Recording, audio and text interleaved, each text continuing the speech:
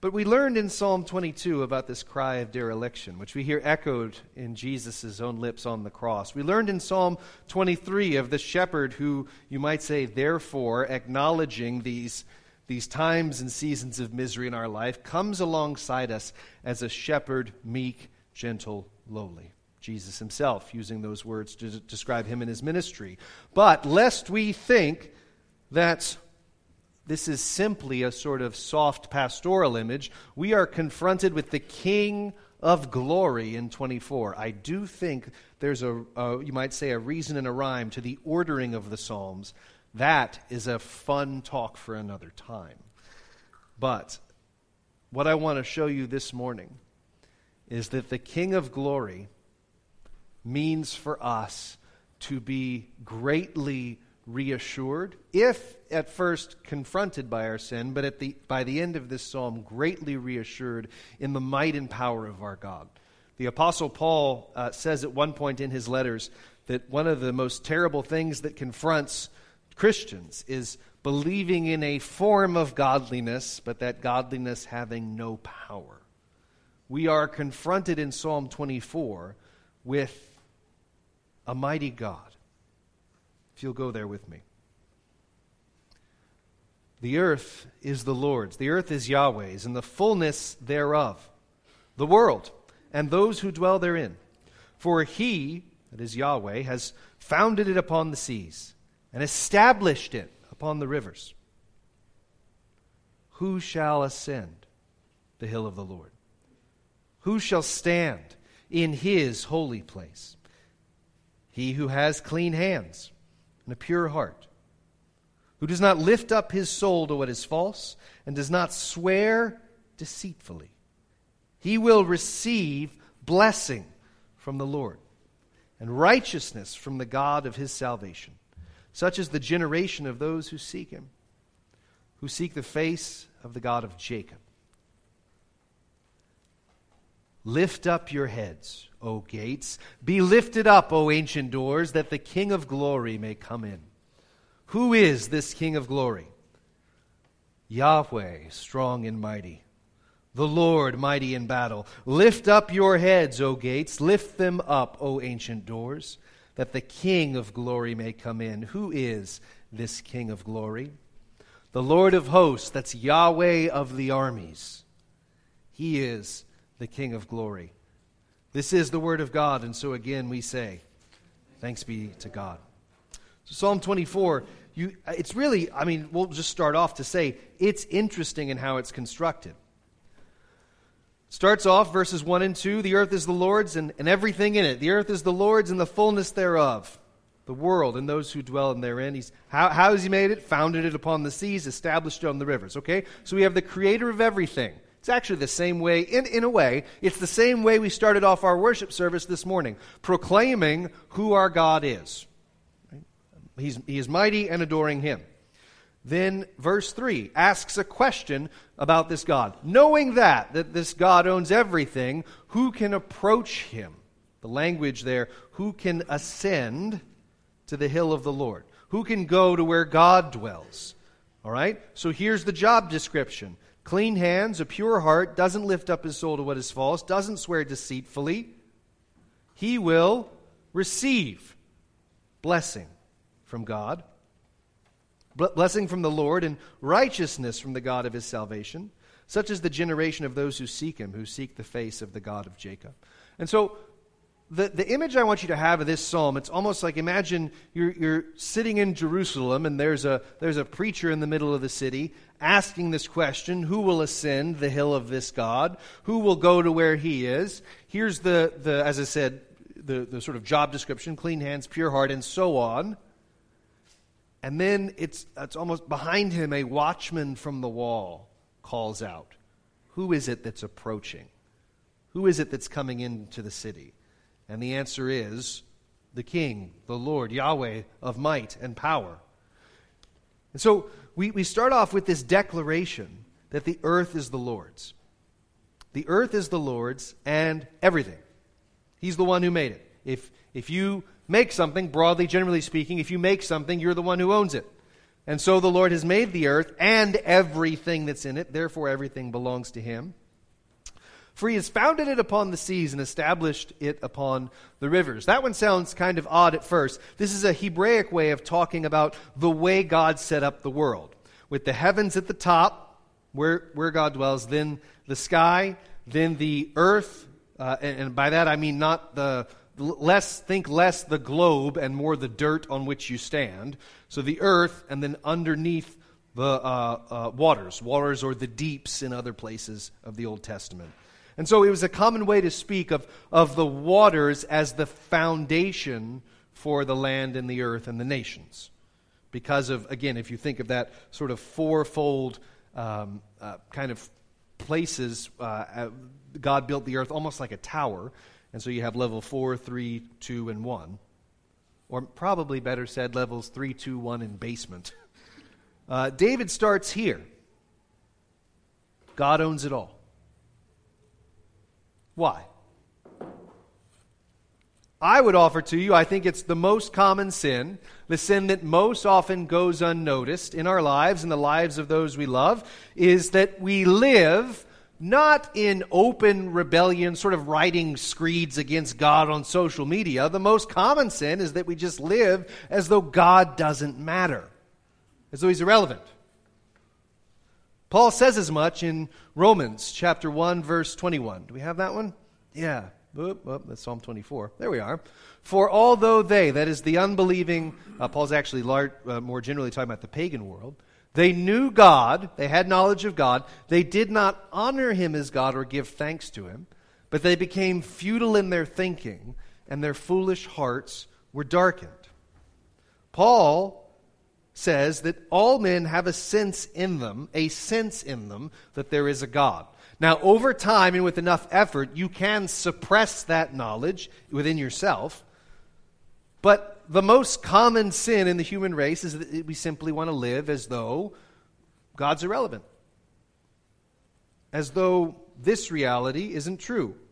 What I mean is that most atheism in the world does not look like the angry man ranting about how all Christians are fools. I know you might see that a lot, but I'm convinced that most, you might call it functional atheism, is simply living as though God didn't exist. That is the way you live and the way you would live if you worshipped God, right? There's really no difference. Most atheism today is not expressed as aggressive hatred of religion, I think. Most atheism today is passive carelessness about God. And I say most because that's the kind of, if I can put it this way, that's the kind of atheism that gets into our pews. What David and plenty of other psalmists want you and I to know about and to sing about is that life is lived in a constant state of being before God. We talked about this on Wednesday night. The Latin phrase coram Deo, before the face of God. That you are always living before the face of God. And what David is saying here, and along with Paul, is that what that should cause is honor toward God and giving thanks to him. Okay? So what are the principal causes of atheism in the world? People do not want to honor this God, and people do not want to say thank you to this God. We have been trained, I think, to believe that being amazed by God and constantly thankful before God is only for like super Christians, like really, really spiritual Christians. But in fact, the earth is the Lord's and the fullness thereof. Right? So that covers everything, and everything means everything. And we are therefore called to be a people who honor God and thank him in the midst of all of our daily activities and blessings. So there's an exercise I would commend to you that I try to do. I won't say I always do it perfectly, just life happens. But when I first became a pastor, my mentor, Jason Wood in Covington, Louisiana, really encouraged me to do what he called a workday startup and a workday shutdown. So at the start of every workday, broadly speaking, I pretty much do the same thing. And at the end of every workday, I pretty much do the same thing. But the end of the workday, part of it involves I have to come up with at least 3 things that happened that were good, 3 things that happened that were failures or could have gone better, and 3 things that I'm grateful for. Okay? And it's not a strict legalism. It can be the coffee was hot this morning. Okay? That counts as an item of gratitude. Why am I telling you that story? I'm breaking a preacher rule, which is never be the hero in your own story. What I'm trying to tell you is that actually patterns and habits like that help you to cultivate not just a heart of gratitude, but eyes that notice it. Right? And so you're looking around and you're starting to identify lots and lots of things as things you ought to be grateful for and thank God for. Why? Because the earth is the Lord's and the fullness thereof. The fact that your coffee was hot this morning was by the kindness of God. Does that sound weird? I hope it sounds a little weird. While we're here in verses 1 and 2, I'm going to spend most of my time in verses 1 and 2, by the way, because verses 1 and 2 are the only ones that get, this content from verses 1 and 2 is the only one that gets explicitly quoted in the New Testament. Why don't we go there? 1 Corinthians chapter 10. Thank you. Beginning at verse 23. I'm going to give you a little bit of background, and then we're going to talk about this text, because it's really interesting. Animal sacrifices were a very common part of paganism in the first century. And if you were a pagan priest at a pagan temple in a city like Corinth, you probably made a pretty decent living. Let me explain. At the very least, your food was taken care of, because people would bring to you the animal to sacrifice, and eating the animal sacrifice, cooked by the way, you had to put the sacrifice over the fire, so essentially you're eating the cooked meat, and that was how the priest stayed fed. So you have your meal ticket taken care of, but let's say you have a really busy day. A lot of people are coming through to offer sacrifices to quite literally God knows who. But let's say there's a lot more sacrifice than there is room in your stomach. Well, that's a lot of meat, more than you can eat. So what do you do with it? Well, if you're a smart entrepreneur, you're going to sell it. Okay? And that's a smart side hustle. Let me tell you why. Because if you think about it, if you're a pagan trying to please the pagan gods by way of meat sacrifice, are you going to bring some sad, pathetic, sick little animal? Yes or no? No. That's a good way in paganism to make the god really angry. You want to bring the best. And if you're a priest in the temple looking to make a little extra money, well, how much did that meat from that sacrifice cost you? 0. So it's pure profit. So you can sell it cheapest in town, and it's pure profit, and it's the best cut of meat.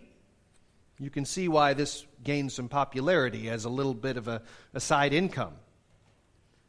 Think of the business opportunity. Best cuts of meat for cheap. So as you might imagine, word got around real fast that if you want the best cuts at shockingly low prices, you can go have a chat with your local pagan priest, and he'll set you up good. Speaking in broad generalities here. The problem was that you had a lot of new Christians in Corinth, and they had some real fears about this. I mean, you have to imagine, they've spent their whole lives in the dark, demonic depths of paganism and pagan worship. And here's this priest selling meat that was offered up in demonic ceremonies, best they know. Are we allowed to eat that? I mean, part of you is like, maybe? And then part of you is also like, no, that doesn't sound smart. I mean, if this is used in some kind of demonic ceremony, it might have demonic elements in it or attached to it. At least that was some of the running thinking. Let's look at how Paul handles that. All things are lawful, but not all things are helpful. All things are lawful, but not all things build up. Let no one seek his own good, but the good of his neighbor. Eat whatever is sold in the meat market, without raising any question of conscience. Why? For the earth is the Lord's, Psalm 24, and the fullness thereof. So Paul's answer, right? Am I allowed to eat it? What is Paul's answer?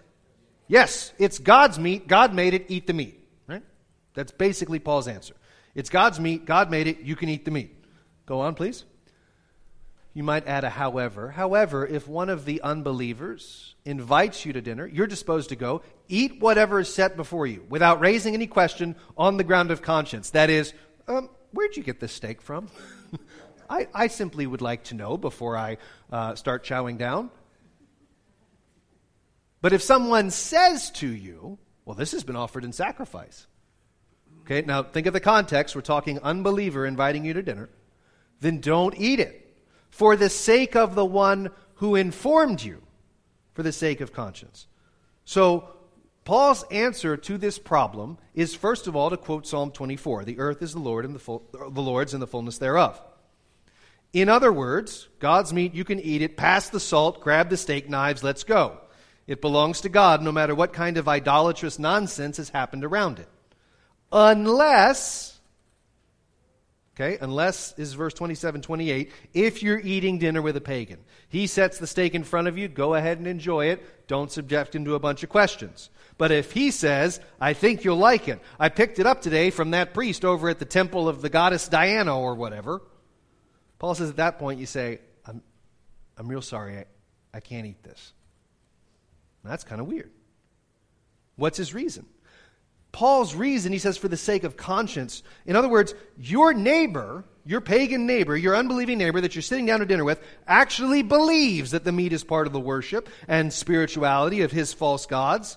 So is it fine for you to eat? Well, yes, but in this instance, you can't. Because the last thing you want to do is send the message that Jesus doesn't care about how you worship him, or whether you worship other gods, or whether you worship him alone.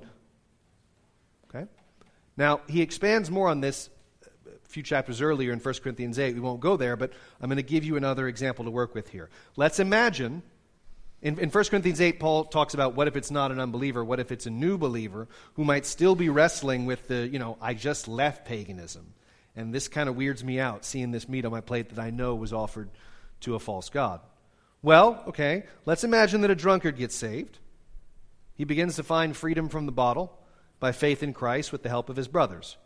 His problem, though, one that might not pursue him for the rest of his life, but one that will pursue him for a good while, probably, is that he cannot disassociate drinking from drunkenness. Okay? He can't disassociate. Paul in 1 Corinthians 8 refers to such a man as the weaker brother. Weaker because he cannot make this distinction between having a drink and having a lot of them. Can't separate the thing from the evil, sinful way in which it's used. And so what does Paul say? Paul basically says, if a thing is used for evil purposes, again, think of the meat sacrificed or whether it's alcohol, is that thing therefore unusable? Paul's answer is no. The earth is the Lord's and everything in it. But for the sake of your brother, you don't go parading your liberty around, guzzling a beer in his face. Now, do you have the liberty? Yes. Can that liberty be abused, and are you then sinning? Yes. Can you go too far with this? Well, sure. We tend to go too far with just about everything. Usually the way Christians go too far with something like this is that we take a matter of liberty, like consumption of alcohol, and we turn it into a matter of law. We forbid it from anyone at any time, any place, anywhere. That was what happened in the 1920s with the Prohibition movement, when it became illegal to buy or to sell alcohol in this country. Why did that happen? Did it happen just because some people just happened to not like alcohol? No, it was because towns were tired of their town drunks. And plenty of, not a small amount of women were tired of their husbands staggering home from the bar, especially the violent ones. Prohibition was an attempt to correct that problem. Fun fact, before 1920, even the Baptist churches used wine in the Lord's Supper. I simply note that in passing. There is a legalism we want to guard against. We also want to guard against the opposite, which is, if you can't find the explicit verse that prohibits me from what I'm about to do, I'm going to do it. Right? The earth is the Lord and everything in it, right? That means it's okay for me to stay up till 3 a.m. playing video games because you can't find a verse that says I can't. The earth is the Lord's and everything in it. So that means God doesn't care how I dress. Right? God doesn't care if I dress modestly or immodestly because all that stuff, all the elements of clothes belong to the Lord. He made it and I can just use it however I want. Right? The earth is the Lord's and everything in it, so I can gamble away half my paycheck. There's not a verse that says I can't. When that attitude begins to pop up, you begin to see why Paul says, do not use your liberty as an excuse to sin. Right? Christian liberty is not a blank check to spend on your lusts and your impulses. That's part of the point that Paul's making. The earth is the Lord's and everything in it. This should call us, Romans 1, to awe, to honor God, to be thankful for everything we have, because everything we have is a borrowed gift from the Creator who owns all things. And if we use those things, whatever they are, as an opportunity to sin or to cause others to sin, basically Paul's answer is, woe to you. What are you thinking? Let's go back to Psalm 24. Verse 3. Who shall ascend the hill of the Lord? So we have a picture then of how great and mighty and holy is this God who owns all things. So this question is, who can tolerate being in that God's presence? Who shall stand in his holy place? This God who owns all things, well, his holiness presents a problem. Sin and the fall and the problem of our selfish, sinful hearts make us guilty before this God who owns all things. The fellowship that Adam and Eve enjoyed in the garden was broken in the fall. And so David asks, who exactly can climb the mountain, as it were, into God's presence? Who shall ascend to the heavenly holy place?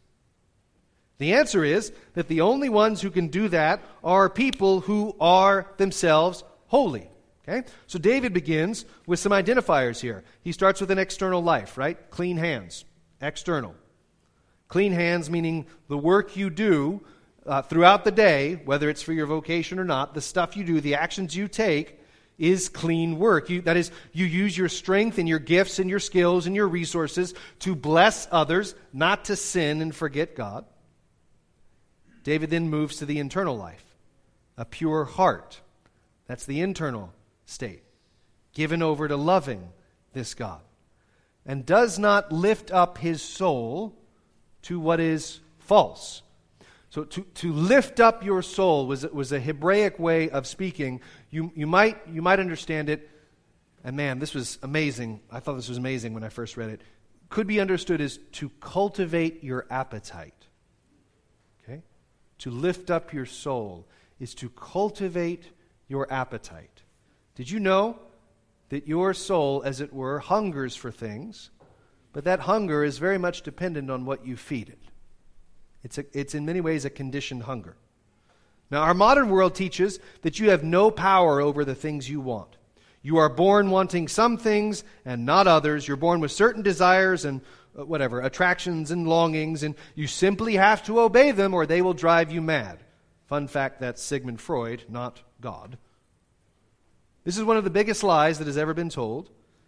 And the great scandal is not simply that many Christians believe it, they believe that God Almighty is powerless to do anything about it. So many of us have bought into the lie that there's something I really want, so that means I either have to get it or just make peace with misery upon misery upon misery. There's no other option. And it remains to be seen whether there are churches left who will commit themselves to seeing the next generation set free from this lie. Because the reality is, when there's a sinful impulse and tendency in us, we keep feeding it. A little here, a little there. We keep lifting up our appetites and our desires, our very souls, to, the Hebrew word is worthless things. You can also translate it idols. And so we have the external clean hands, internal pure heart. Internal doesn't lift up his soul to what is false, worthless, and idle. And does not swear deceitfully. Now it's public social. He does not swear deceitfully. In other words, he's not a liar. So where can you find a man like this, with this kind of pedigree and with this kind of spiritual resume? I know the answer. Nowhere. All those who come to God do so with hands that are not clean, hearts that are not pure, lips that have not always been honest, souls that have been captivated by invitations of worthlessness. What do they need? They need to be rescued and redeemed, as it were, brought into the holiness, but not be consumed by it. Brought out of filth and into a clean state before God. And this is, in fact, precisely what the blood of Jesus does. Is it not interesting that in verse 5, we read that he will receive blessing from the Lord and righteousness from the God of his salvation? I mean, it sounds like clean hands, pure heart, doesn't lift up his soul, doesn't swear deceitfully. Why does he need to receive righteousness? Poetically, it is that you've put one before the other. It is indeed the man with clean hands and pure heart who also gets to be the man who can tell everyone, I have received righteousness. I mean, it sounds like he doesn't need it, but that's precisely why these things are mentioned together. Here's the great news. God always gives to you what he commands of you. God always gives to you what he commands of you. He calls us to holiness, and then he gives us his. He calls us to love, and then he fills our heart so we can do it. He calls us to forgive, right? Oh my goodness, forgive us our debts as we forgive our debtors. What's he then going to do? He's going to say, look to me and look at what you've been forgiven of. And I'm going to give you the strength to forgive. He calls us out of our doubt and unbelief. And then he's the one that fills our hearts with faith. And so when you see a list like this, clean hands, pure heart, soul kept from idolatry, avoiding dishonesty and lies, know that only Jesus Christ can and has done this perfectly. And here's the good news. Because Jesus Christ has ascended the dark hill of Calvary, he presents us to the Father. Washed by our baptism, fed by his body and blood, strengthened by his word and spirit, so that when Jesus ascends up to heaven, he's got us in his hands, and he brings us up before the Father, and we stand before God saying, apart from his blood, I have no right to be here. But God has descended so that man might ascend and know God. That we might walk in his ways and love him. That's what it means, by the way, to seek his face. Such is the generation of those who seek him. Is that a hard thing to do? Yes. That's why he mentions Jacob. Remember what Jacob did? He had a little wrestling match, and he limped for the rest of his life. So there is a rough and tumble to this holiness. Sometimes it's going to hurt. I think one of the things that I really had to kind of have taught out of me, so to speak, is this idea that if pursuing God and following God and obeying what God has said, like if it hurts or if it's hard, something must be wrong. Because this is just supposed to be easy, right? Obedience, right? I'm a Christian. I have the Holy Spirit. This is just supposed to be easy. When you find that written in the Bible, you let me know. I still haven't found it. No, it's hard. Don't fall for the lie that, oh, this is actually hard, so I must be doing something wrong. No, if you're struggling, right? People who are far from God don't struggle with their sin, they embrace it. So if you're struggling and you're hating your sin, congratulations, the Holy Spirit is at work. And so that's what it means to seek his face. To seek the face of God is to set your mind and heart to the things of God, to live as though God is God, right? Not to live as though God has not made the world and owns the fullness thereof, to long for his sanctification. That is, that his word would be worked into you, and then by the Holy Spirit, as it were, worked out of you. And then the psalm changes key. You have the Selah at the end of verse 6, and then verse 7, this lift up your heads, O gates. Be lifted up, ancient doors, so that the King of glory may come in. And it gets repeated in verse 9. Lift up your heads, O gates. Lift them up, O ancient doors, that the King of glory may come in. When we read these closing verses, the picture really is remarkable. You have this God who created the heavens and the earth. You have this question, who can be with this God? The answer is a man who receives righteousness from the Lord. This is exactly what has been fulfilled in Jesus Christ, that he has put his perfect righteousness on us. We have received it, and he's taken on our sin. And then, so you wonder, how can this happen? what happens next? What happens next is the Lord enters the city. This scene is like a watchman on the walls calling out, saying, "Who goes there?" And the answer is Yahweh, strong and mighty. The gates are then told to lift up their heads. If you think of a portcullis as that gate that comes down top to bottom in a castle, in that sense, it's saying lift up those gates, so to speak, as it were the very gates lifting up their heads in joy to welcome in the King. This is a picture of the King entering his kingdom. And even though, I'll grant you, even though the New Testament does not clearly spell this out as much as Brian Rhodes would like, I don't wonder if we're meant to see Jesus here, returning from battle, nail marks in his hands, marks of thorns in his head, having conquered sin and death by his blood on the cross. He has died. He descends into the depths. He comes up having defeated death and hell, rising again, and then he ascends to the hill of the Lord and brings with him those to whom he's given his perfect righteousness, those whose sins are forgiven. And he comes in to the halls of heaven, so to speak, with the head of Goliath in his right hand, saying, "I have returned home, having conquered sin and death." The greater David returns home. Who will ascend? The answer is Jesus Christ. Who will join him? Those to whom he gives his righteousness. And who are they? Those who believe. Those whose sins are forgiven. He will bring us to his own holy hill, for he has already ascended to the heavenly places, and he means to raise us up to meet with him there. This is why we gather every Sunday, to celebrate the reality that our King has come home triumphant in victory.